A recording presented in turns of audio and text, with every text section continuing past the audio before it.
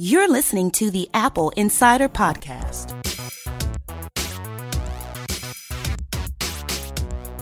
Welcome to episode 88 of the Apple Insider Podcast, where we bring you the latest news in iPad, iPhone, iPod, Apple Watch, iPod? What am I saying iPod for? I mean, they still sell it. Surprisingly. Okay, so this is the latest news in iPad, Mac, Apple Watch, and iPhone.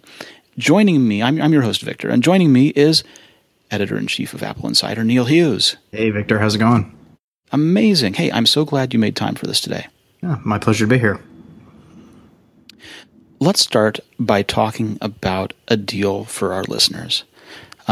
I know that some of you listening have actually made these purchases using these deals and saved a ton of money, and I appreciate it, and I hope you do too.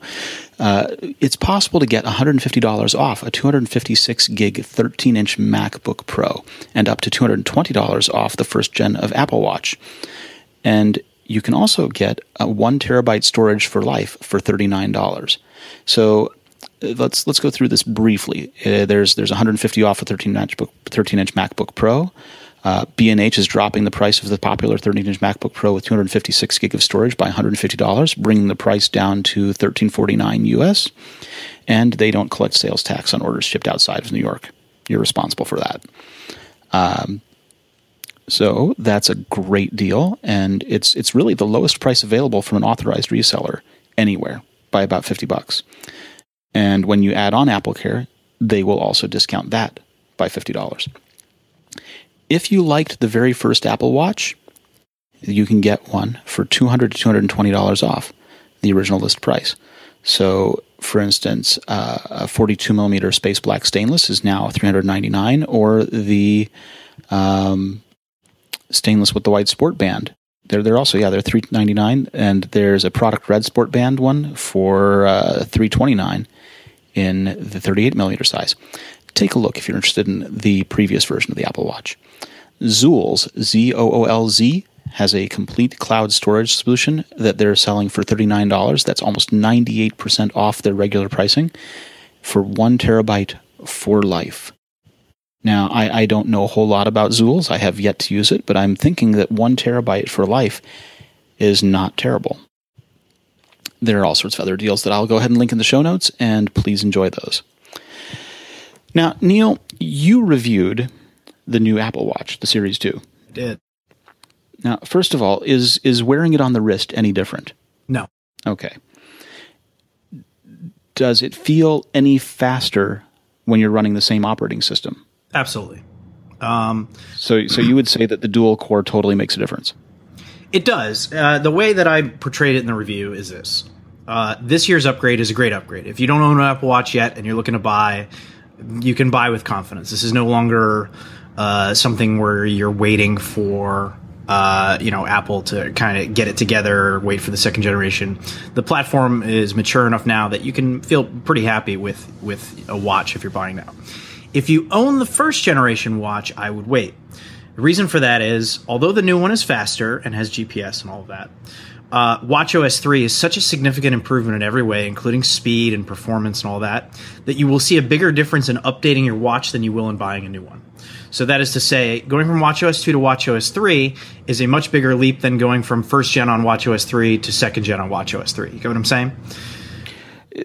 Just updating the OS on your existing watch is a big upgrade and will largely satisfy most of your needs. The software update fixes so many things for you that you don't necessarily need to sell it and splurge on the new hardware. And you don't get that many new features with the new hardware that most people would want to upgrade. So, so what features do you get? So the new watch has dedicated GPS, true waterproofing, and support for swimming modes when exercising, and faster processor, an S2 dual-core chip, a brighter screen. There's a second mic hole on it now, which helps with Siri and things like that. And other than that, that's it. It's the same watch, the same storage, the same capabilities, the same design. It's a little bit thicker. The same heart rate monitor, the same bands, the same everything. Now, the brighter screen, I never really had a problem with the screen on the first one. I always had the dimmest setting to maximize battery life. Not an issue for me. Storage hasn't changed, so that's it.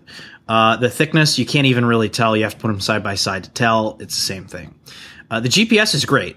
I'm not a swimmer, and I couldn't test it out because my gym doesn't really have a pool, and I live in New York City, and they already closed the pools here. So, but people, I did solicit some comments on Twitter from folks to find out their experiences with swimming. There was a guy who contacted us who would run a marathon with the new Apple Watch and was telling me about his battery life and stuff like that.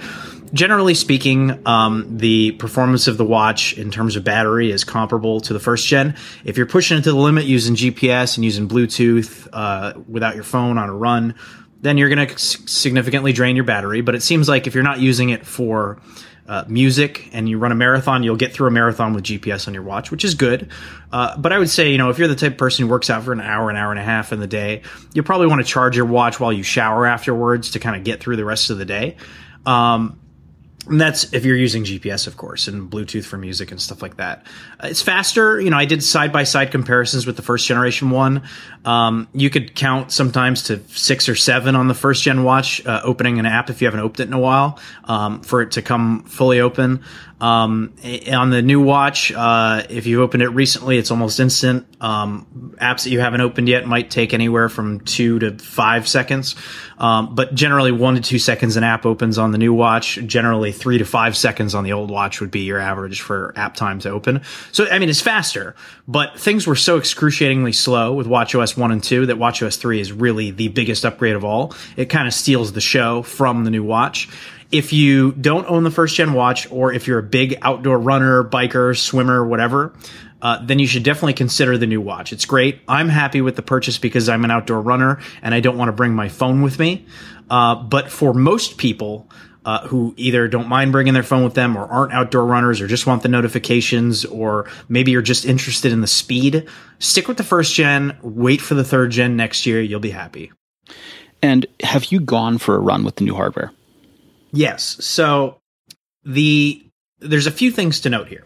The GPS works as you would expect. So we've talked about this on the show before, but for those that don't know, GPS takes a long time to get a signal lock, like as long as 5-10 minutes sometimes to get a signal lock.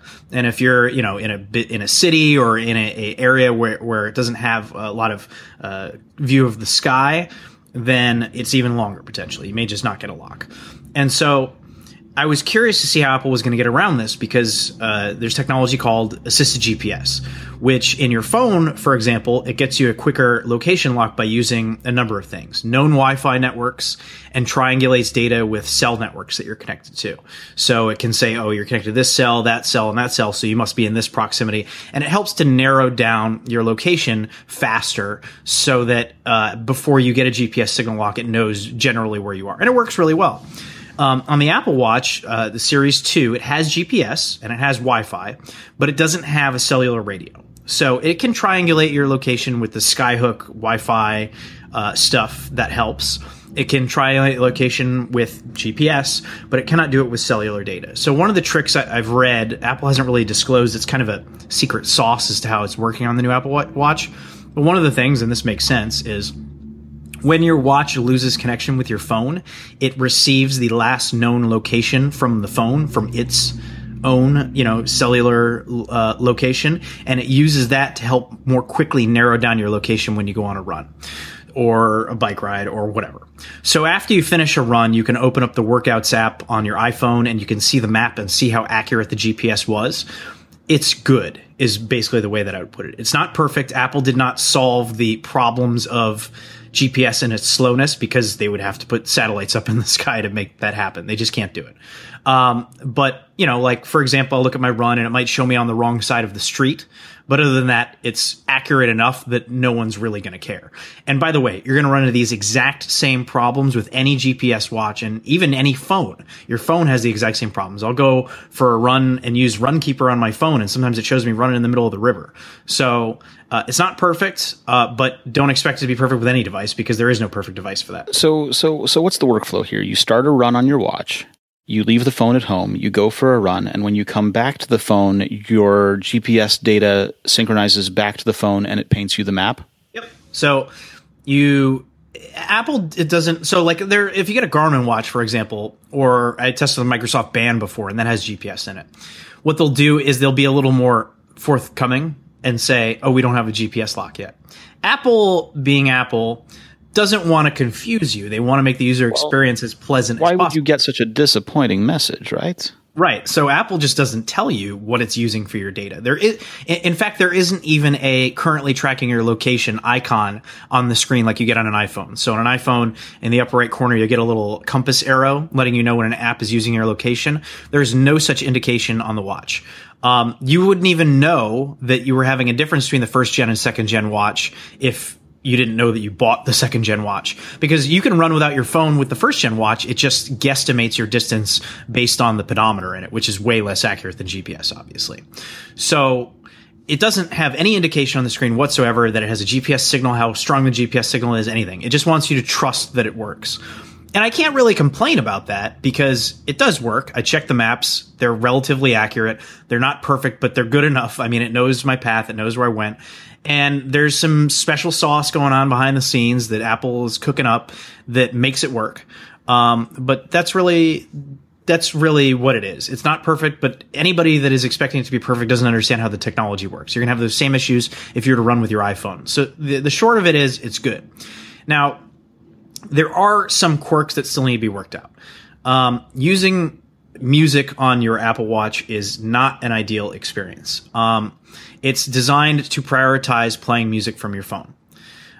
So if you transfer music over to the watch so you can use it without your phone there, you're limited to 2 gigabytes, which is fine. I mean, it's not meant to replace your phone. I get that.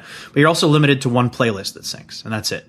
So if you want to have multiple playlists on there, for example, you can't do that. You have a watch playlist, and that's what transfers over, and it's limited to, I think, 200 songs or 2 gigabytes, either or. You have a choice on there. And then when your watch is not in connection of your phone, it'll default to the music that's on the watch. But if your phone is still within range, you have to do a firm press in the music app and then change the source to load music from on the phone, or from the watch, I'm sorry. The syncing takes a while too, just because of the slower processor on the watch, and it does it all wirelessly, stuff like that.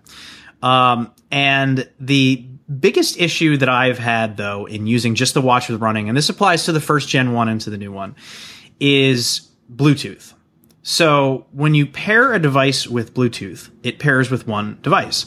So if you pair your headphones with your phone, for example, and then you decide you want to go for a run or something and leave your phone behind, you have to unpair, then go into pairing mode, then open up settings on your watch, then reconnect it. But Neil, that's a solved problem. It is if you want to buy a pair of Beats headphones, of which there is only one available right now, the Solo 3, which no one is going to want to work out with the Solo 3 because right, it's a you giant, need the Power Beats 3 for the workout, which are not yet available. So I'm excited to get the Power Beats 3. I'm going to get them when they come out and test them to work out with them.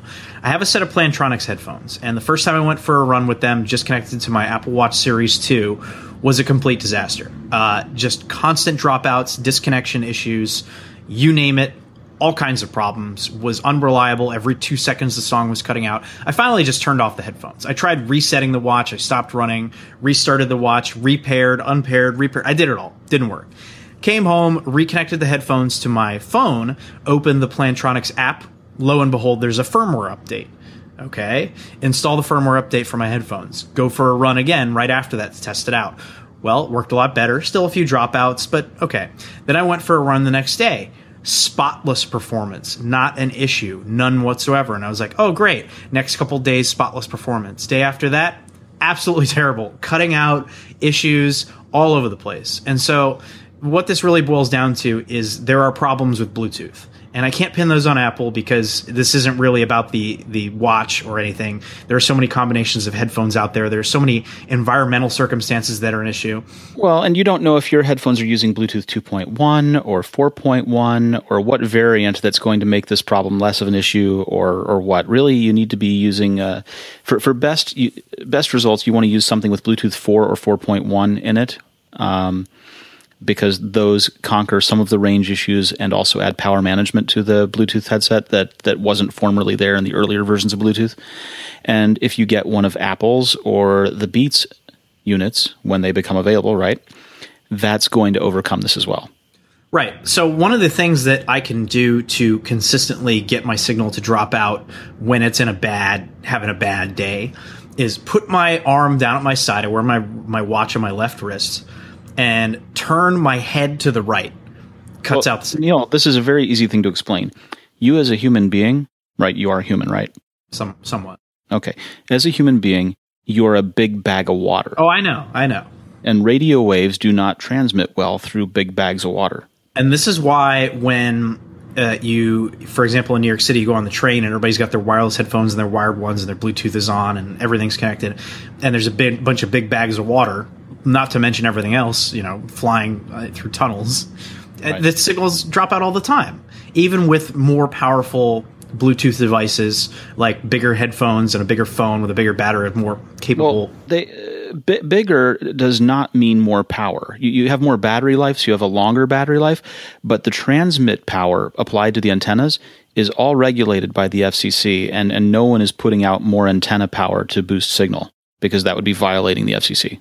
So they're all equal in that respect. Well, you should just know if you're getting an Apple Watch that depending on where you're running and what the environmental conditions are and what your headphones are, you may run into problems like this. And like with the iPhone 7, there is no headphone jack on the watch. So, which is fine. I don't want there to be a headphone jack on the watch. I don't want to. Yeah, that'd be awkward. Yeah, no. There was a TV watch in 1984, and they ran the TV antenna up your arm to be able to receive signal. We're not doing that again. So you got to know these limitations, and I detail all this stuff in the review just because it's not perfect. We're getting there. And this watch, especially the watchOS 3, is a great update. I'm really happy with it. And I think most people are going to be very happy with it as well. If you know the limitations and you know what you're getting into with an Apple Watch, you know that the third-party app situation is not particularly great, then I think you're going to be happy with it. One of the things that I've done since I got the new watch is, and especially with watchOS 3, because now you can swipe from the edge of the display and switch between watch faces. So I have come up with a series of watch faces for specific purposes. My default watch face is I use Weather Underground for a complication in the upper left. It's I'm using the simple watch face. And so I really like that. Oh, I'm setting off Siri here. Okay. So I really like that in watchOS 3 you can do different complications for temperature and conditions, but they take up two complications on your watch face. So I use Weather Underground now, which combines them into one complication. So you can get both conditions and temperature in one corner, which frees up another complication. And then in the upper right, I have my mail, and in the lower left, I have my activity tracker, the rings, and in the bottom right, I have music. So that's all great. I want to move on from the watch. Let me get your verdict here. Repeat for me. Buy or not buy? You going to buy this? Is this a watch you recommend people buy? Yeah. If you don't own an Apple Watch, then buy. Okay. So if you have already got an Apple Watch, you don't need this one. If you don't, this is the one to get, right? There you go. Okay. iPhone 7. Did you have the iPhone 7 in your hands? I do not. All right. I held one in my hands. I don't have one yet, but I've held it, and I've used it a little bit. And on the whole, I think it's a really impressive phone. Now, Dan wrote about this, right? We published Dan's review, and Dan's view on this is that it's got a significantly better camera, that the 3D touch throughout the whole iOS 10 and the new home button make a huge difference, not to mention water resistance, right? There are 6 major enhancements over the previous phones. And let's be fair, the iPhone 6 and 6S were the world's top-selling smartphones. You get a new home button. You get a new 3D touch haptic interface that's got a new Taptic engine powering it. And that Taptic engine powers the new home button and everything else about the screen for the Taptic feedback. You get the wide color Retina display. You get the A10 Fusion processor that's got the quad cores, 2 for going fast and 2 for going slow. And you get either 2 or 3 gig of RAM and larger batteries. You get the new cameras. Jet black finish. Well, some people get a glossy jet black finish. That's the most popular option. It's also the one that's got the longest delay on it. And And also, as we were talking about, but I was about to delete that bit of the conversation, water resistance. So there's a lot that's new about this. For a phone that some people have said isn't that much different, there's a lot of improvement here. Yeah, I mean, it's a great phone. I think anybody that is in the market to buy a phone right now is going to be very happy with it. I think that anybody expecting, revolutionary changes every year has unrealistic expectations for what can be done with annual updates to technology. But between the force sensing home button and the improved cameras, especially in low light, the water resistance, the new polish on the jet black finish. There's a lot there to like, and people are very excited about it and very happy about it. I think the main selling point for most people seems to be the color, at least in the anecdotal stuff that I've seen around. People are talking most about the new matte black and jet black colors and kind of a return to that. And that's something Apple's been doing for years to allow people to have their status symbol of knowing which color phone, which if they have the new model, then they have the new color. So last year, rose gold was very popular. This year, black is very popular. And they're kind of doing the same thing with the Apple Watch, too, where bands go in and out of season and style. And that's an easy way for them to generate some excitement for new product. Yeah, and besides just the phone, iOS 10, which ships on this phone, has a ton of new improvements. I mean, I count over 40 different things going on in iOS 10 that weren't there before. Yeah, iOS 10 is a great improvement, and it really makes 3D Touch a lot more useful. And I really like the new Control Center and the access to HomeKit devices and stuff like that. The lock screen widgets are good. Actionable notifications are good. There's a lot to really enjoy in there. The messages stuff, love or hate it, depending on how much you've been inundated with stickers and what have you, are significant improvements as well. And I think it's pretty good. In terms of the iPhone 7 specifically, what I'm most excited to see is how developers take advantage of the new Taptic engine, which is the ability to have vibrations through apps and certain functions. So this is something that's been in Android phones for years, really since they launched haptic feedback. But Apple is attempting to do it in a more subtle way. So if you look at the inside of the iPhone 7, this new Taptic engine is rather large. It's a big vibration function hardware inside of there. And it does all kinds of things, from giving you a buzz in your pocket when you get a text message or a call, to simulating the feeling of a click when you press on the home button, to now if you swipe down from Notification Center at the top of the screen, there's kind of a little bump as it falls down and lands at the bottom of the screen, giving kind of a physical interaction in addition to what you see virtually on the screen. So this is a way for Apple to kind of blur the lines between the digital and the physical and make it feel like you're interacting with stuff in a way that's a little more personal. Like I said, this has been on Android phones for a while, but Apple's doing it in a little more subtle of a way, with a more advanced vibration function. And it'll be exciting to see, now that they've opened this up to developers, how they start to tap into it and how apps take advantage of it. But much like 3D Touch before it and everything else that Apple introduces, it takes a while for developers to kind of catch on and add support for it. So it'll take a bit of time for the iPhone 7's unique features in terms of hardware to really show up in software. Yeah, and things that are going to take advantage of it are things like the wide color display. Right. And of course, it also has a camera that can handle that wide color gamut.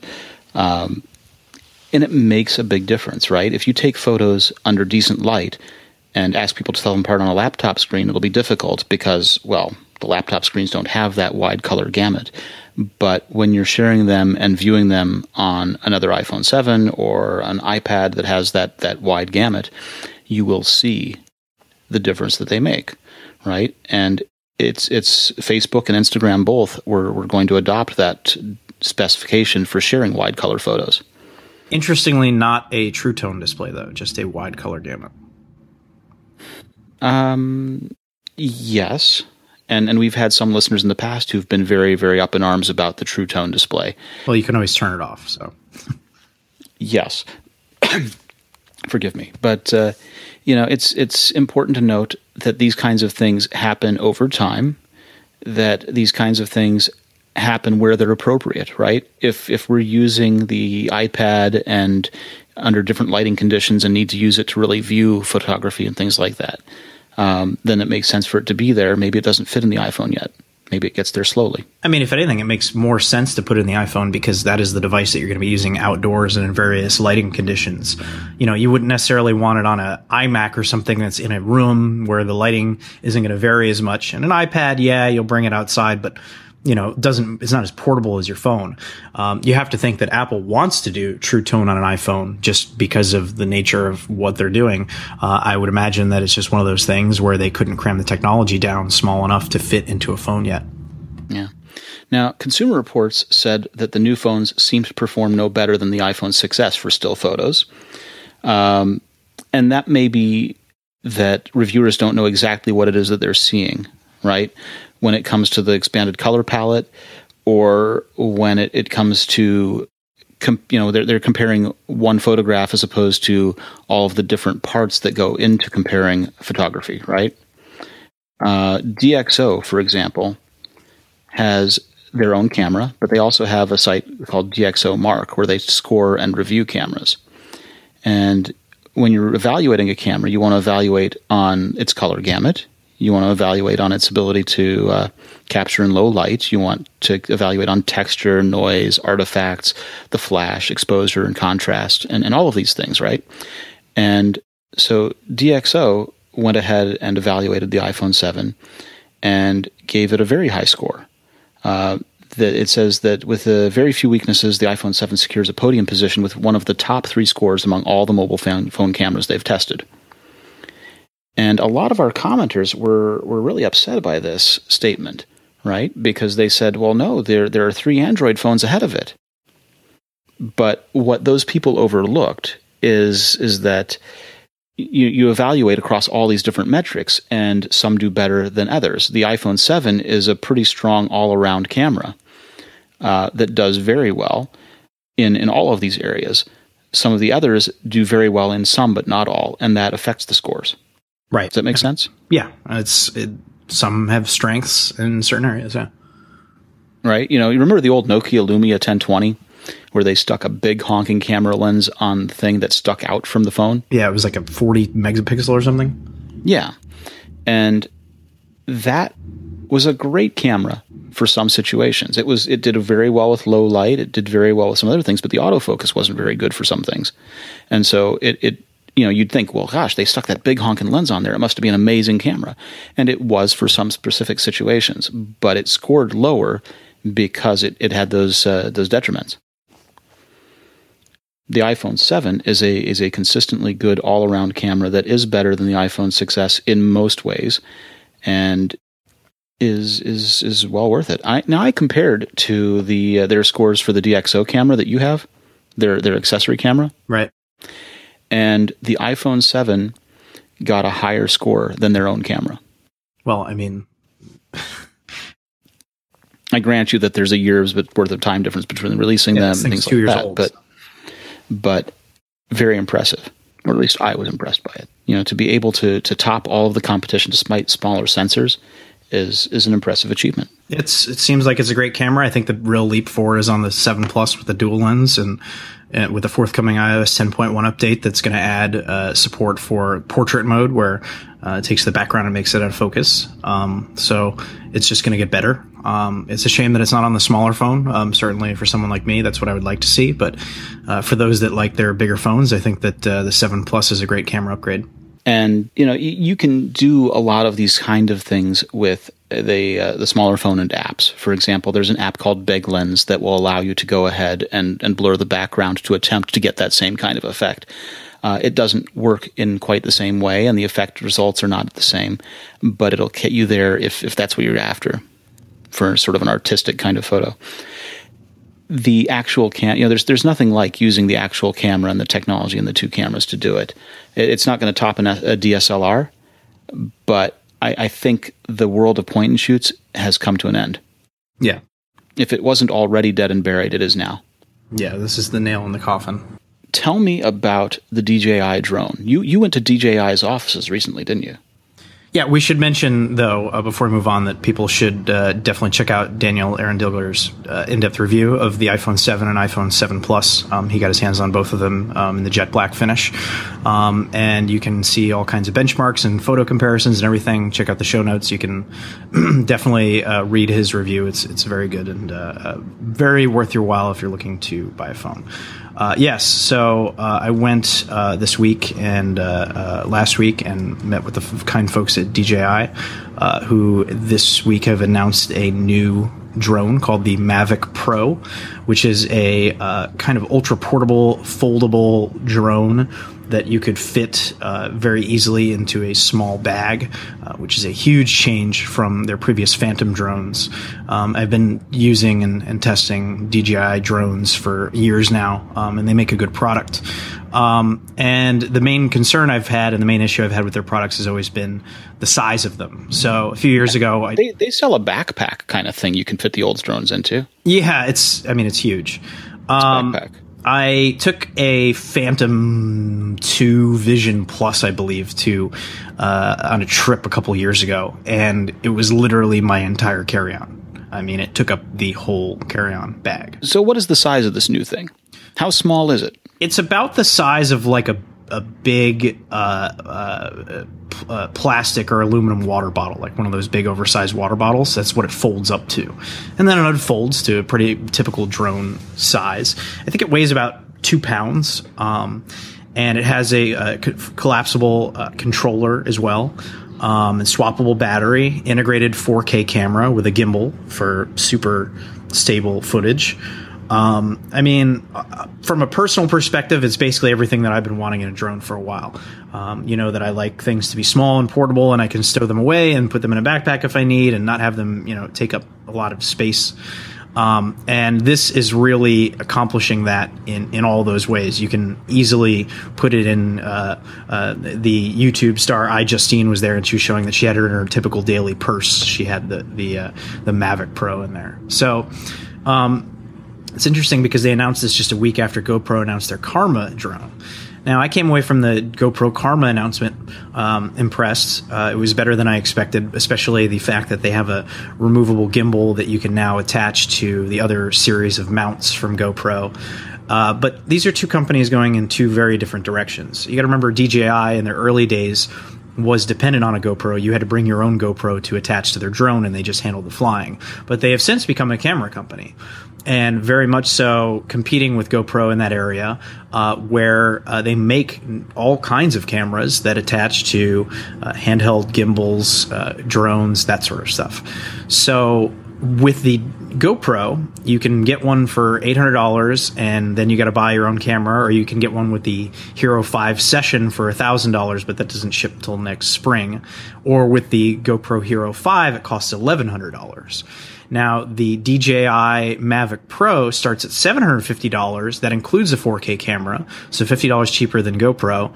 I'm sure that wasn't an accident in how they positioned it. It doesn't. Yeah, funny how that works. It doesn't come with a controller though for $750. You have to control it from your iPhone, which means limited range, only over as far as your Wi-Fi can go. Now hold up, because you sent me a picture. You texted me a picture from this event where you had this giant contraption on top of your head. Yeah. Well, let me finish and say that if you get it with the controller, which is the way that I would recommend doing it, it's $1,000 for the Mavic Pro and the controller. And then the controller allows the drone to connect to your phone over they ditched Intel's Lightbridge, and they have their own proprietary wireless technology, so it transmits up to 7 kilometers away. HD video. So yeah, it's pretty impressive. So if you're looking at this, I would definitely recommend the one with the controller. I don't think the 751 that just is controlled by your phone is the way to go. But yeah, they did also announce a set of goggles there. The DJI goggles are hilariously oversized, especially when you consider how compact the Mavic Pro and the controller are. They don't do 3D. They have stereo left and right eyepieces in HD, but because the drone itself only has one camera, it can't do 3D. But the most interesting thing of it, I think, is that you can connect multiple headsets to one drone. So from, 7 kilometers away or whatever it is, you and a friend could both have these ridiculously giant headsets on and be viewing the footage from it. So I tested it out while I was there and put this thing on my head. And sure enough, the drone that they were flying around in the venue there was showing me live footage from it, and it was cool. How many people can you pair to one drone? They showed two. They showed 2. I don't know if they can do more, but it was also sending video to the iPhone of the guy who was controlling it. So it's sending to at least 3 devices at that point, to 2 headsets and to the phone. So this sounds like it'd be cool for drone racing. Oh yeah, definitely. And the Mavic Pro has a sport mode that goes up to like 42 miles an hour or something. So yeah, if you're into drone racing, this is probably pretty exciting. But they didn't announce any details on the goggles in terms of when they're going to launch or what they're going to cost. So my guess is they may not launch this fall. They may be more of an early 2017 thing. But the Mavic Pro is launching in just a few weeks, October 15th. And DJI has a very close partnership with Apple. So starting November 2nd, they're going to be training Apple Store employees to kind of show off the Mavic Pro. And you'll be able to go into participating Apple stores starting November 2nd and get your own hands-on demo from experts in the store at Apple. So, comparing it to the GoPro, I like it better than the GoPro, but I think if you're heavily invested in the GoPro ecosystem and you want to get a Hero 5 and you really like that gimbal, then maybe the GoPro Karma is a better option for you. I really like the GoPro and I like the gimbal. The drone is a little big, and the big problem for me is that the GoPro drone doesn't have any of the autopilot or auto follow capabilities of the DJI one. So DJI has worked very hard to develop their iPhone app and iOS app to have features where you can tap on a person or an object or an animal or whatever, and it will track that from different settings that you can choose. You can have it track it from up above, down kind of lower, to the side, go 360 degrees.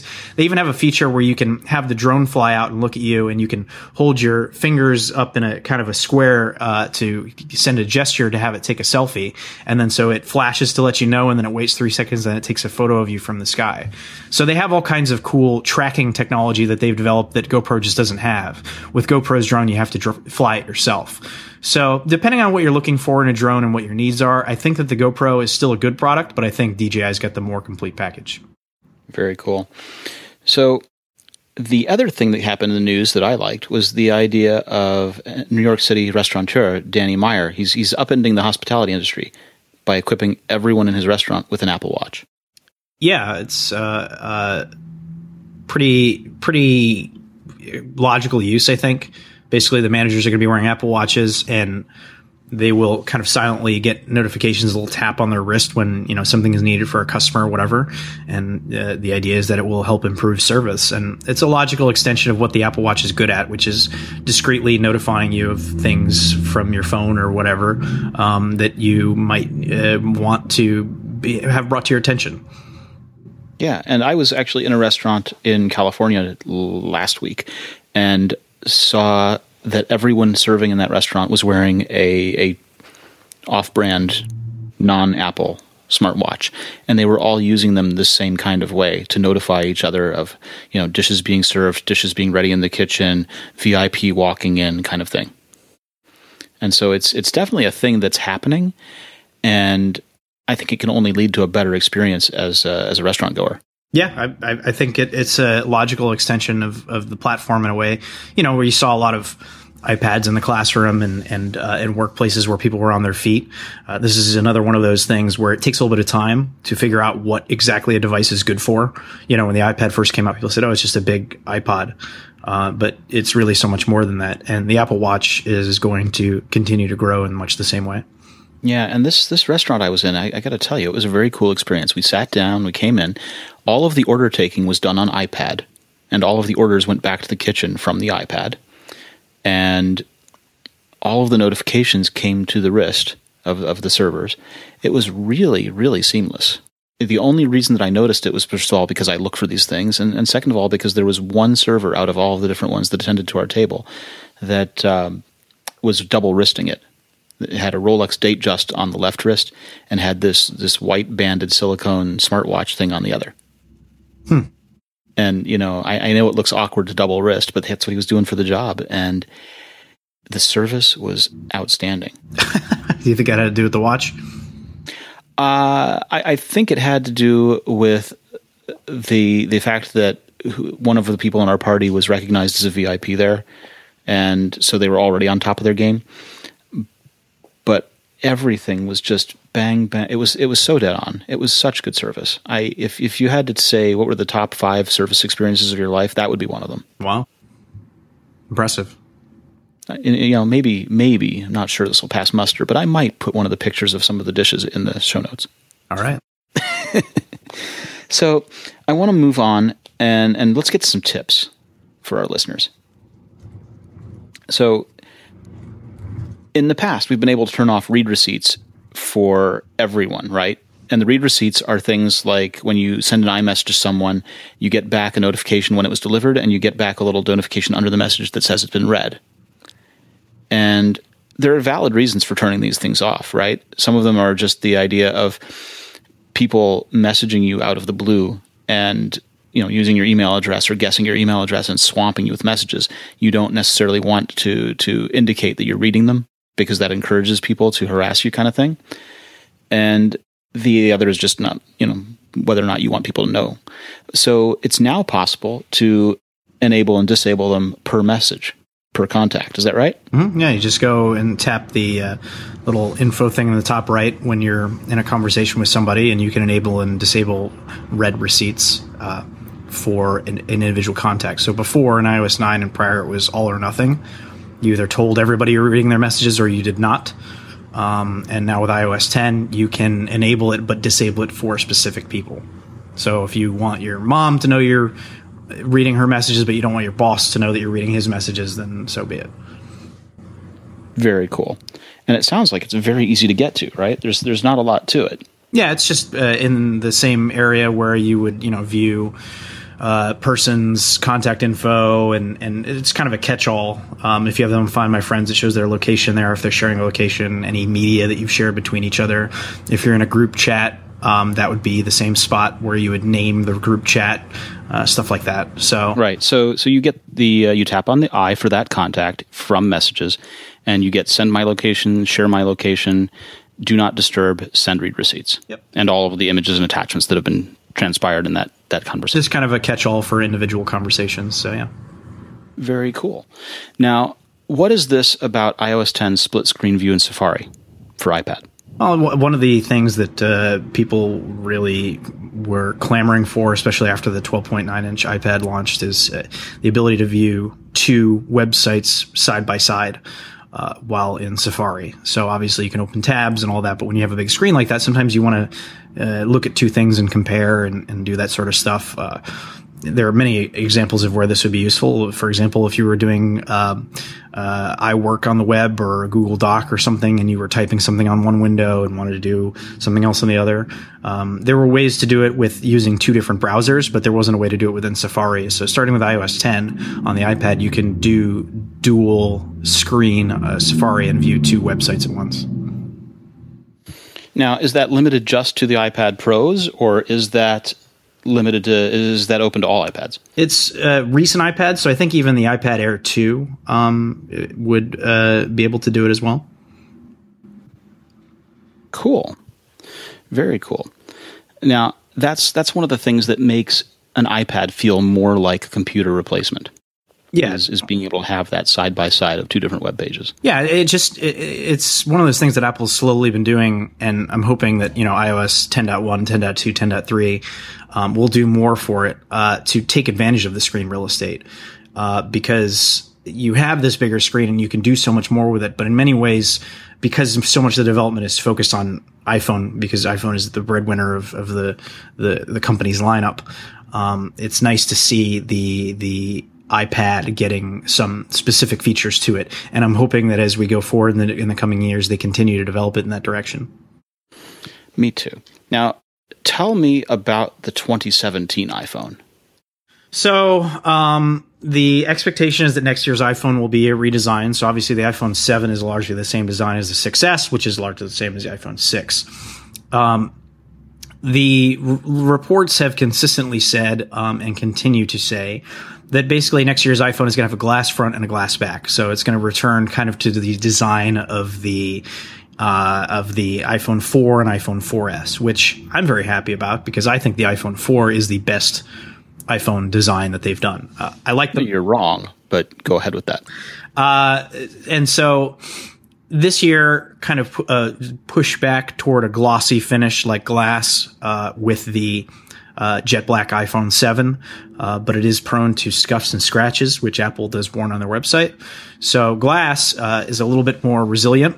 And the idea is that next year's phone will have a glass front with an edge-to-edge screen, curved edge, glass back, curved edges on there, so it feels nice in the hand. You still need to have metal bands on it for antennas and for structure. So the latest rumor from everybody's favorite analyst Ming-Chi Kuo that came out today is that Apple may continue to differentiate the higher capacity, higher end models by doing a stainless steel band around the outside for the nicer models and an aluminum band for the lower end models. So borrowing a page from the Apple Watch. I think about the sort of knock-on effects for accessory manufacturers, right? With the jet black, Apple encourages people to consider getting a case for it to prevent scratches. With glass, you can scratch glass. And I've seen iPhone screens get scratched. I mean, cases are always going to be popular. I think in many ways they're a form of identity for people that they allow them to put something on their phone that makes a statement. And don't forget that when the iPhone 4 and iPhone 4S were out, people were cracking the back of their phone. It wasn't just... I remember. Yeah, it wasn't just scratches. So you obviously don't have that problem now because half the phone is metal. But when they switch back to a glass back, you will see a return because, I mean, it's just physics at that point. Glass shatters. So it may be more durable. It may be more reliable. It may be more scratch resistant. It may be more drop resistant. But it's going to shatter at some point for people. So that's going to be a complaint because there's always something to complain about, apparently. And I would not be surprised. Well, it'll be a groundbreaking phone. I mean, literally. Yeah, right. Honestly, I do like the idea, and I can't wait to see how it's implemented. Tell me about Macs. We haven't seen a whole lot of Macs announcements this year, have we? The expectation is we're going to see new MacBook Pros and maybe a new MacBook Air. I would not expect anything other than a processor bump on the Air, but new MacBook Pros will lead the way. And the latest rumor is second half of October, so late October. The rumor mill is suggesting Apple doesn't want to do another event, so wouldn't be surprised if these just get kind of dropped on us one day. Some of the bigger websites like the Wall Street Journal or Recode or something will get to see these under embargo. And then some Tuesday, you'll open up your laptop and go to Apple Insider and see, there's new MacBook Pros out. So the expectation is that this year's MacBook Pro will be a complete redesign, thinner chassis, USB-C ports, and replacing the function row of keys with a touch OLED screen, which will dynamically change in between apps.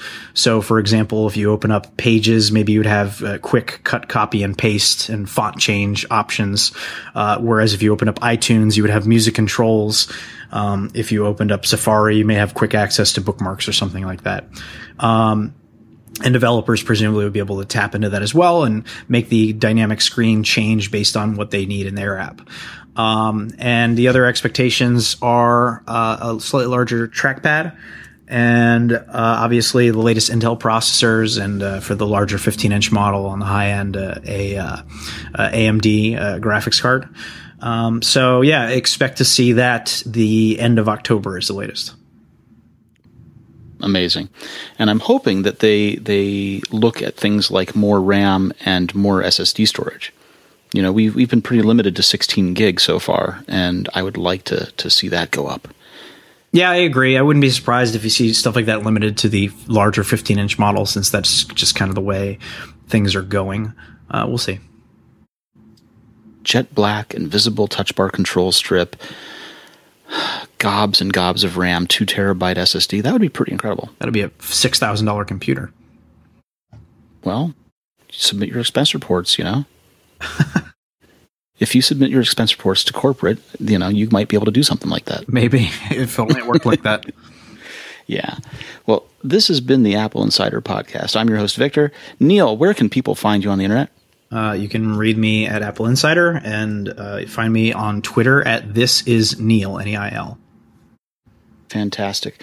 Well, I want to thank all of our listeners for being so kind as to leave good iTunes reviews and for taking the time to listen all the way through. It's really you guys that we do this for, and I do appreciate the positive feedback. Join us next week when Neil will be seen wearing a giant helmet of goggles piloting drones around New York City.